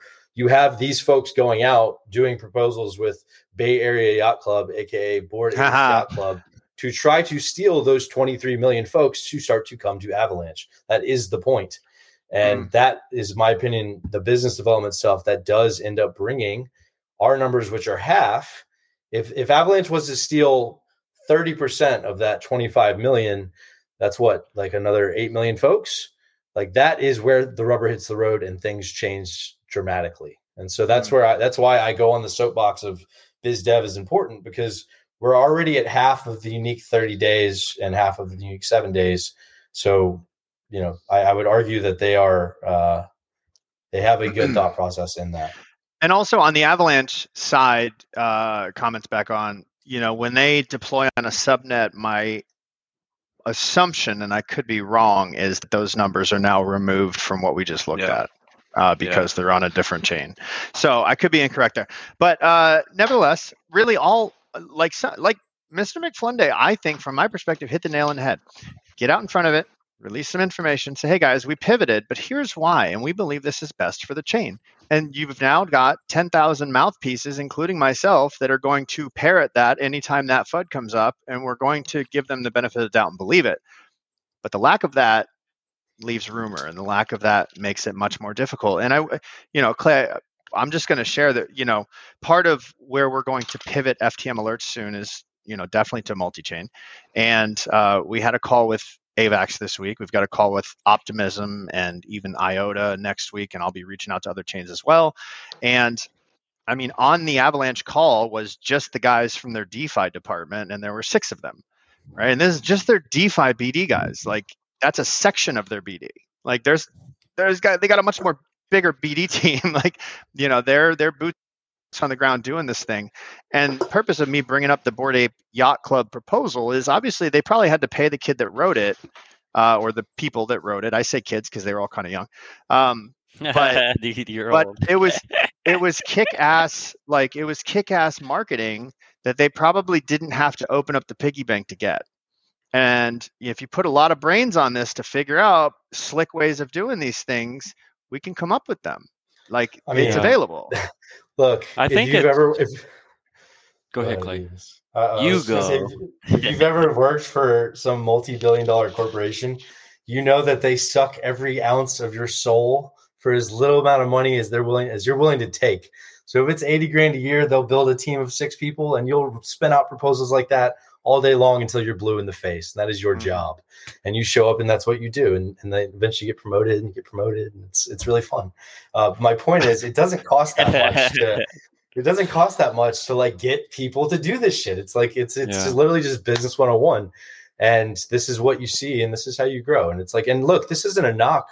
I'm really not trying to be overly critical of anyone. I'm just trying to lay out some straight up facts of what we see in this ecosystem, which I think should be accepted and encouraged. And that's really how you grow a business, and it's really super important.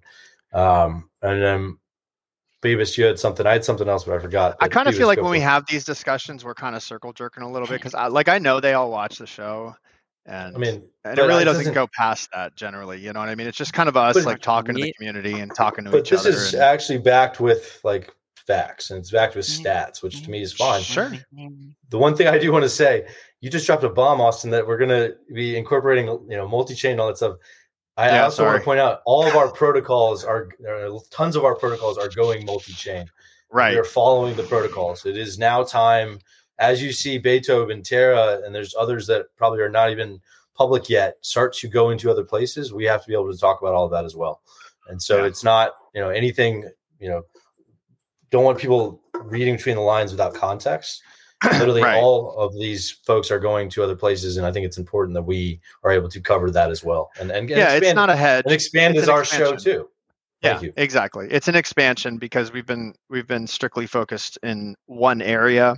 And the more that we get exposure to the other areas, we start realizing, wow, there's a lot of really, really cool shit that's going on in these other areas. And we're doing almost everyone a disservice by not bringing this to them. So let's keep, hey, Bebis, just you and me, man. How you doing, buddy? What you up to over there? Dude, nice. I heard you had gas this morning. You feel better?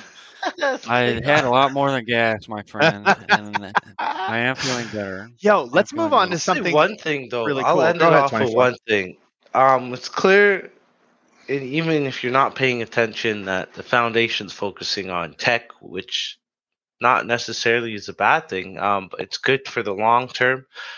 In the past, we could literally sit and do nothing as other chains self-imploded. AVAX with the double print, and there's a lot of stuff that happens. But I feel like everybody's poised to kind of make a good run at it, at least during the bear market. So that being said, you want to at least maintain at least the bare minimum amount of users. You don't want to lose a bunch of people flocking and trying, because that's what's already happened in general. When things get hot in certain areas, Oh yeah, you guys are reading. Sorry. Yeah. Comment. Oh my. But everyone else is listening to you. Keep going, bro. I'm sorry. Yeah. I saw that comment. That's as soon as you see hi cheater Bebis, you get our attention. But you give people free stuff and they just get pissed off that it wasn't free enough.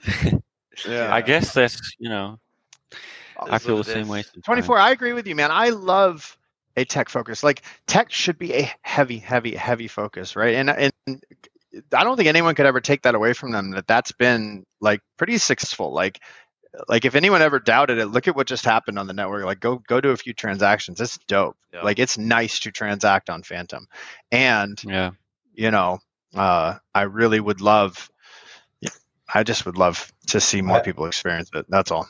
I think my final point on this is like I can only really go back to like personal experiences and examples of what actually happens in real life in existing ecosystems that we see, which like streaming, for instance. Netflix dominated that game, or Netflix has dominated that game for how long? And now we see the streaming wars, which are absolutely raging with Disney Plus and Discovery Plus and all the things I used to work on. And at the end of the day, what ends up happening is you get all of the tech is effectively the same, where it works really nicely for everyone. But you have winners and losers based on the content or whatever, development they offer from a user perspective. And that's where I go back to is like, as things mature, you've got to start looking at things beyond just what tech you're going to offer, because Netflix is getting crushed right now. And it's because there's 7 other players in the space offering very similar things with better content. And so, that's just from a long-term vision. That's the kind of like thing you got to see and be ahead of. Can we just talk about a really, really wholesome project that everyone on this stream should just love to love, and that's PaintSwap, because they're so freaking cool. And like they are the OGs. Like they launched right after Waka, I think. And I think the reason they didn't get a lot of love is because Waka was such a Waka. And but anyhow, they have created the premier NFT marketplace, and they're just like such good guys. Like I'm in a couple of chats with them, and like I know that they're very close to Doublesharp. Like they do a lot of things together, and I love that they're going to be focusing on the thing that they're really excellent at, which is their NFT marketplace, which is awesome. So partner up with SpookySwap, migrate your liquidity. Does it have an impact? I don't know that it necessarily has an impact, except it allows the PaintSwap guys to put their eyes on the prize, which is definitely their NFT marketplace. Do you guys have any thoughts on that? Anyone? PaintSwap is dope. They have some really solid team members. I would like for them to keep doing their thing. I think definitely. I mean, that's like, if I were an investor, if I were the investing type, I would definitely try to support that team, because it is like, I imagine what they could have done if they had gotten developer incentives. And that's just what I will probably be talking about quite a bit. I just think they need to be further platformed and supported, because they're like killers. If they have more money, I think they could do some really crazy stuff, because they're all really, really professional, which is dope. And that's like the most important thing, is like making sure people are professional and experienced. So I'm excited to see what they do. I'm excited to see what crazy stuff they pull out of their booties. It'll be fun, hopefully. We're really missing Doublesharp today, aren't we, man? There are a couple of topics we really could have used his expertise. I hope you see that we love him. Go ahead, I didn't drink enough coffee to fill the gaps, unfortunately. It's hard to say what will the long-term impact be. I mean, anytime you see someone be able to, like, I envision, I don't know the team personally, but I envision that there's always probably a monkey on their back saying, we have a DEX, like, what are we going to do with it? Like, it takes away from your core focus of core competencies and really being great. And I saw someone say, Elon said, PaintSwap UI needs a lot of work. Hope Spooky fixes it. Highly doubt that the migration to Spooky has anything to do with Spooky fixing the PaintSwap UI, but maybe the migration to Spooky means that PaintSwap will now be able to focus on their UI more intrinsically, because that is their core focus of their development. And so I think that is something that is to be watched.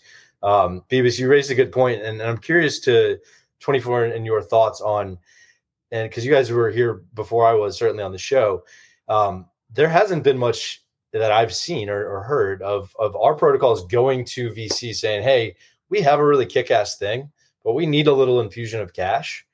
If you could do that, then we can build out X, Y, and Z and Z and Z.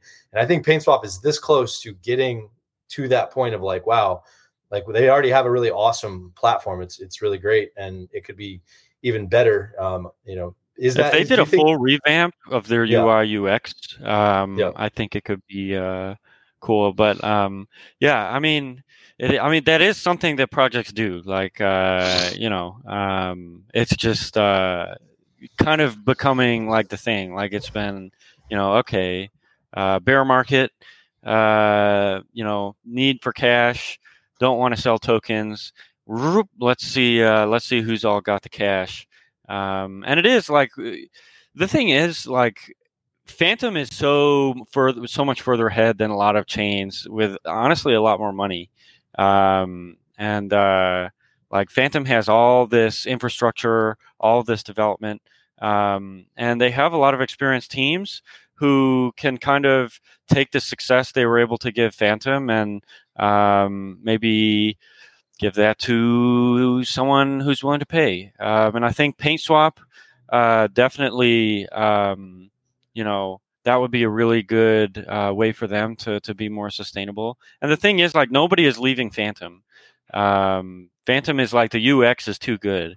And it is like one of the more performant blockchains.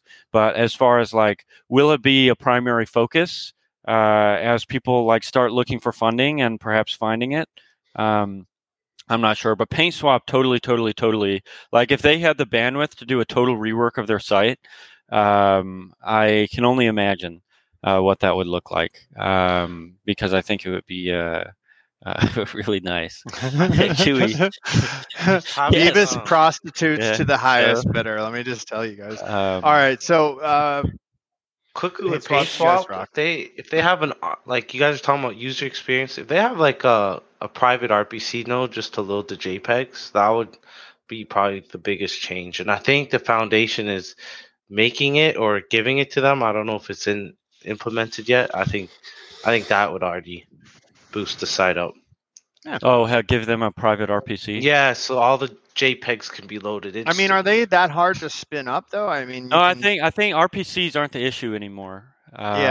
They everything is cached.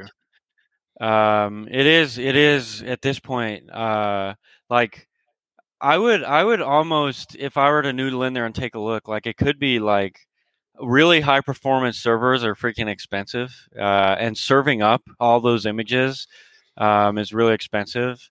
And I don't know if they're compressing everything as well, because that could. I mean, I imagine they are. They're professional, but there are a lot of factors. And if someone could just give PaintSwap $1 million, I think they could get returns on it in like less than 5 years.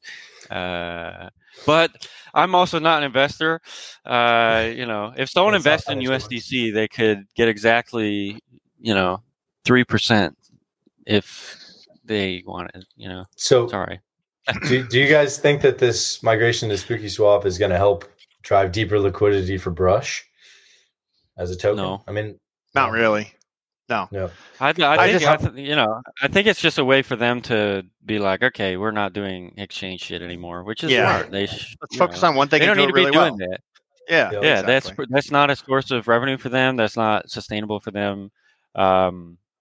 It's like I think if they continue focusing, then they'll win, because I know they're really smart, and I know they have really smart people on their team, and I know they're cool and a little gangster. So, but if we want to talk about a team that is focused on being the premier decentralized exchange, we got to holler at the Beethoven guys, who crossed over 8 billion total trade volume this last week. They're going over to Optimism, launching. I guess they're launching Balancer. Is that correct? They're launching Balancer, but they're going to own 50% of it, and part of that will flow back to Beats holders. Yeah, I know we've talked about Balancer managed by Beethoven. Yep. So it's like the Balancer name. It's kind of a collaboration, and Beethoven's probably going to do a lot of the maintenance. It is like, I think considering the amount of liquidity on Uni V3. I.e., it's very low. I think there's a lot of room for Balancer, and considering Optimism is kind of retail focused with the lower gas fees and better UX than Ethereum. I think they could find a really, really nice spot on there because there's no like really, really solid competition until, Uni, it's just a matter of like snapping their fingers and having $1 billion on chain when and how they want it. But I think Balancer is better tech, at least for retail. I would say UniV3 is more enterprise market making focused, and even so, UniV3 has a lot of weaknesses that Balancer doesn't have. Because some coins need like a wide liquidity spread. So I am super excited about that. I think they can break into that market. I think Optimism is cool. Same sort of deal as Fantom was originally. They have kind of a permissionless incentive program. Weirdly enough, it's based on transaction volume, which is like, how are you going to make that Sybil resistant? They probably have something in their back pocket, though, because they've been really professional thus far. But, yeah, I mean, Beethoven and Balancer, I just want that tech to be on every chain because then I'll be comfortable using every chain. Depositing into UniV2 now almost feels like a waste of money, a waste of efficiency. Even though all the volume is there, like Pancake Swap, Spooky Swap, Uniswap, V2, that's where people want to trade a lot of the time. But once Balancer solves some of its UX problems, I think it's just a matter of time. But yeah, that's cool. I'm excited about that. Yeah, I'm hugely bullish on the whole thing, and just so everyone, just to like kind of make a public statement. So I've stepped back from kind of working with the Beethoven team on a more full-time basis to focus on FTM Alerts.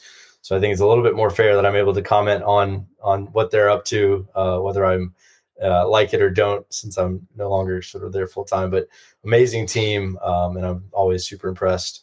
And so, I think being a Ethereum layer 2 chain and Optimism, there's going to be this natural sort of migration of folks that want to try it out that are the Balancer folks. So that Balancer base that they already have are probably naturally going to migrate there with a bit of loyalty. And I'm sure that our folks will as well, for anybody that really likes Beethoven's technology as a team. And to your point, Bebis, like having a stable swap AMM and being launched on Optimism so early, I think is just a bullish overall thing for the Beats team in general. And I put out a tweet yesterday saying, if FBeats holders are patient and you're smart and you're looking long-term, to Austin's point, 50% of that revenue for this integration on Optimism is coming back to Beethoven.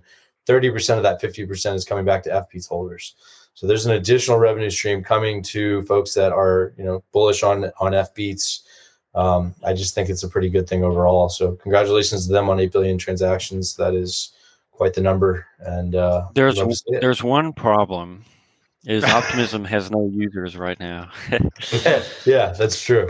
It will soon though, because it's lucrative to use this. By the way, like airdrop punchers, they come in droves. Like just voting on shit, joining shit, swapping, you're going to get like at a minimum users just using your stuff to maybe get, some governance tokens. So it's not there yet, but soon I can see it. Because look at Ching's probably got a giant whiteboard all scribbled up, just like, oh my God, I'm going to game the hell out of Optimism.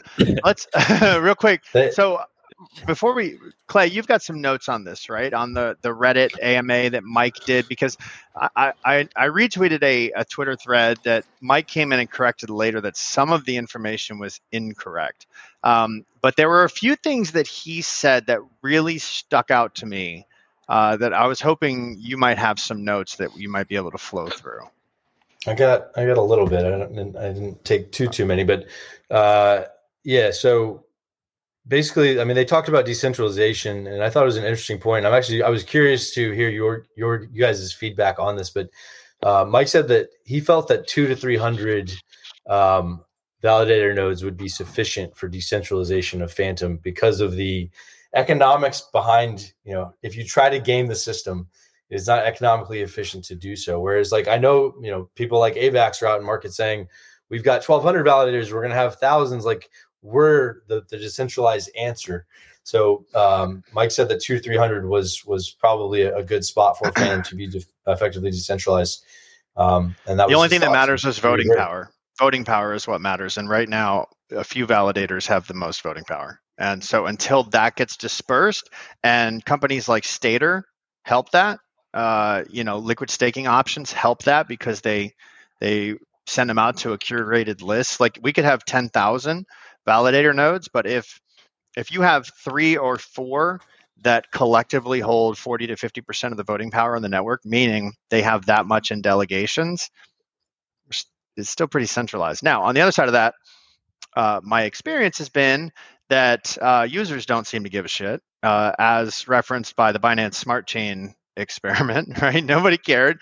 There's 21 nodes or something like that, all owned by Binance, and that's pretty much what it is. So, take that for what it's worth. I think over time, if we're going to be a network that will continue with or without any key component of it, we obviously have to move in that direction, though. So I hope that we do.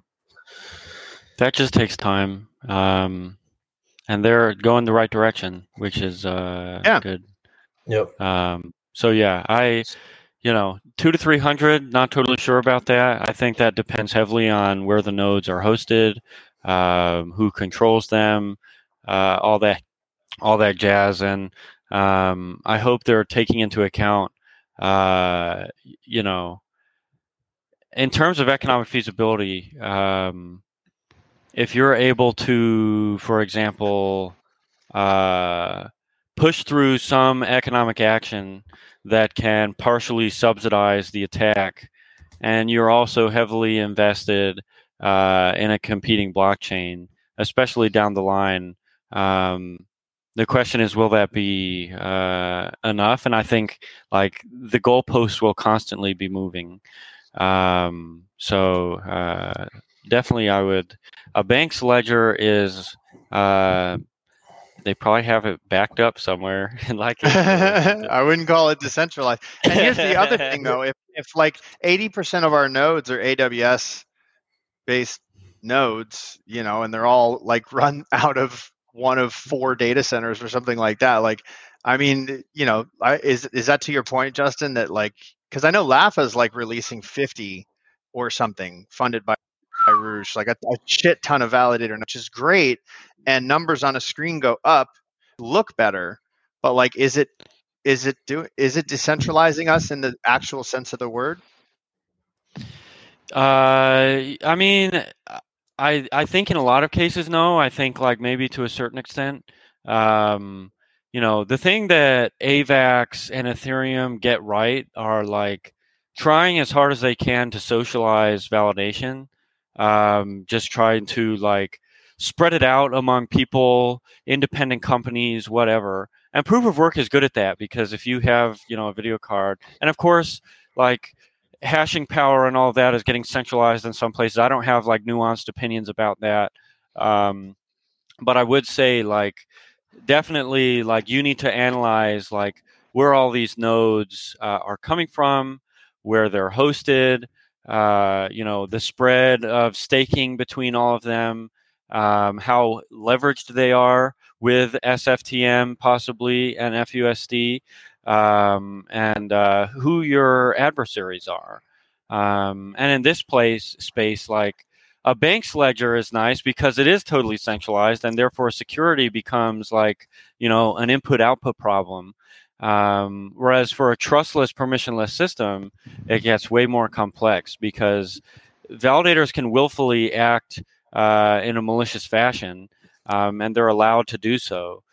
So I think definitely like governance is going to be really, really huge. And to Crypto AS's point in the comments, like we need to get people participating in governance, and we need to be governance to be like on people's minds. And right now there's really not like there's not a focal point for Fantom users. I mean, there's really not there's no website every Fantom user goes on. You know, there's not a website that every Fantom user is familiar with.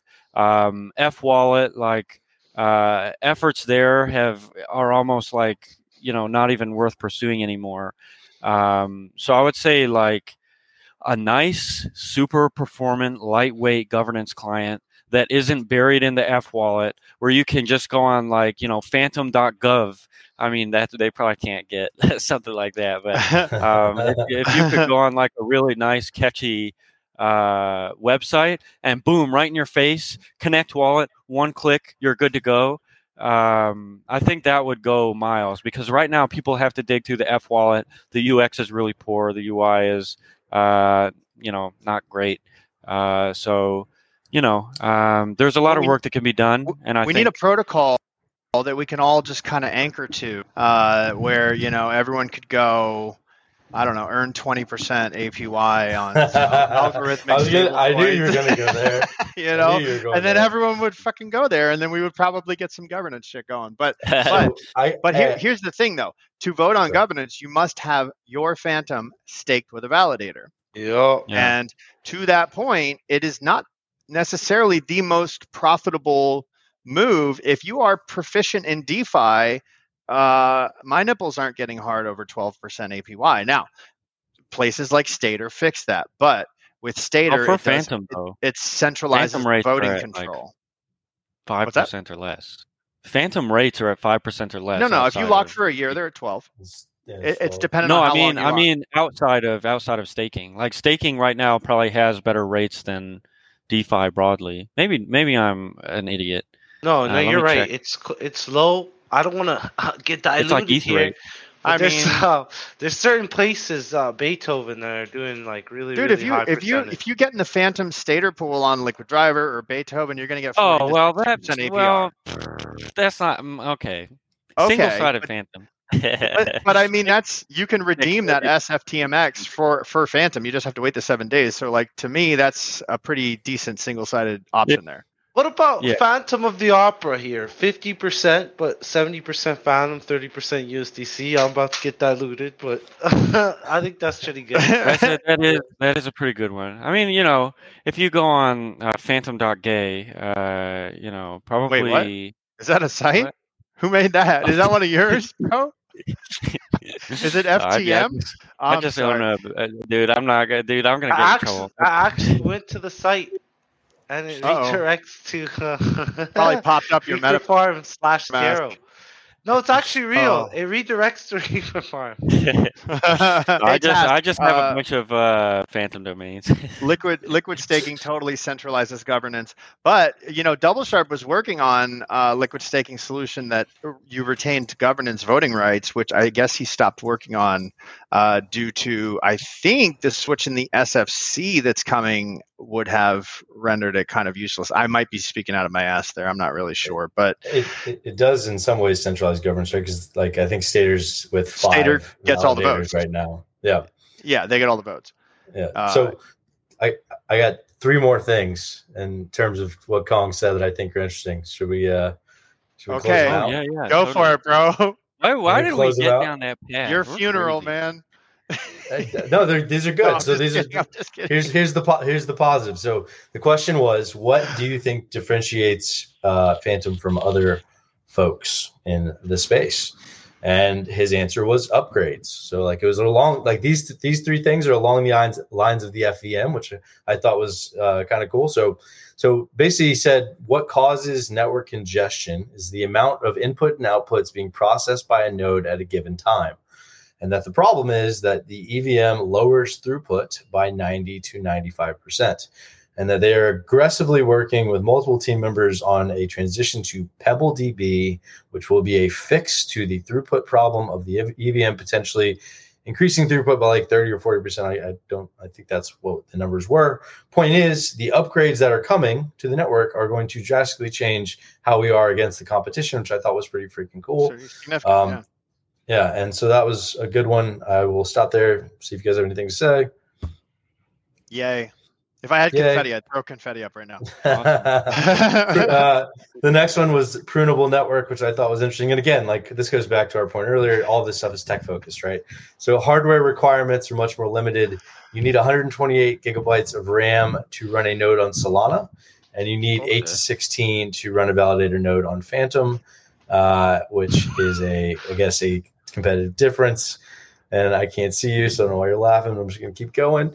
And my favorite one of all is Weekend at Bernie's. Professor Bernard Schultz has left the University of Sydney to work on the FVM full time. And he's hired apparently 3 additional people to support him. And they're going to be focusing on register-based virtual machines, replacing stacked-based virtual machines. So fucking get ready. It's going to be exciting. And I actually thought that was pretty cool because I had waited for an update on Professor Bernard Scholes, and we just got one. So it sounds like he's actually going full-time with the foundation.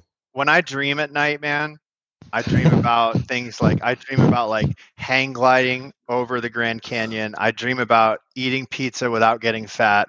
And I dream about register-based virtual machines versus stack-based. I mean, nothing gets me more turned on than stack-based virtual machines, man. I'll tell you that you just blew the top of my head off, bro. Listen, bro, I just spent an hour listening to that thing, so you're going to get what you get. So celebrate the fact that Professor Bernard is coming over, all right? He is a beast though, dude. If you actually look at this dude, and like all the, what do you call them? Not citations, but he's done a shit ton of articles. If you pull up his Google profile, the dude is absolutely a real beast in this particular space. So that's a massive, massive hire for them, I think. So, and I hope we hear from him soon, and Decade thinks I dream about peggings. I don't know. Dude, that's nasty. I don't know. I'm sorry, IRS developers, for hurting your feelings. Please forgive me. IRS. Oh. Dude, IRS crap, developers he's been going after in. me.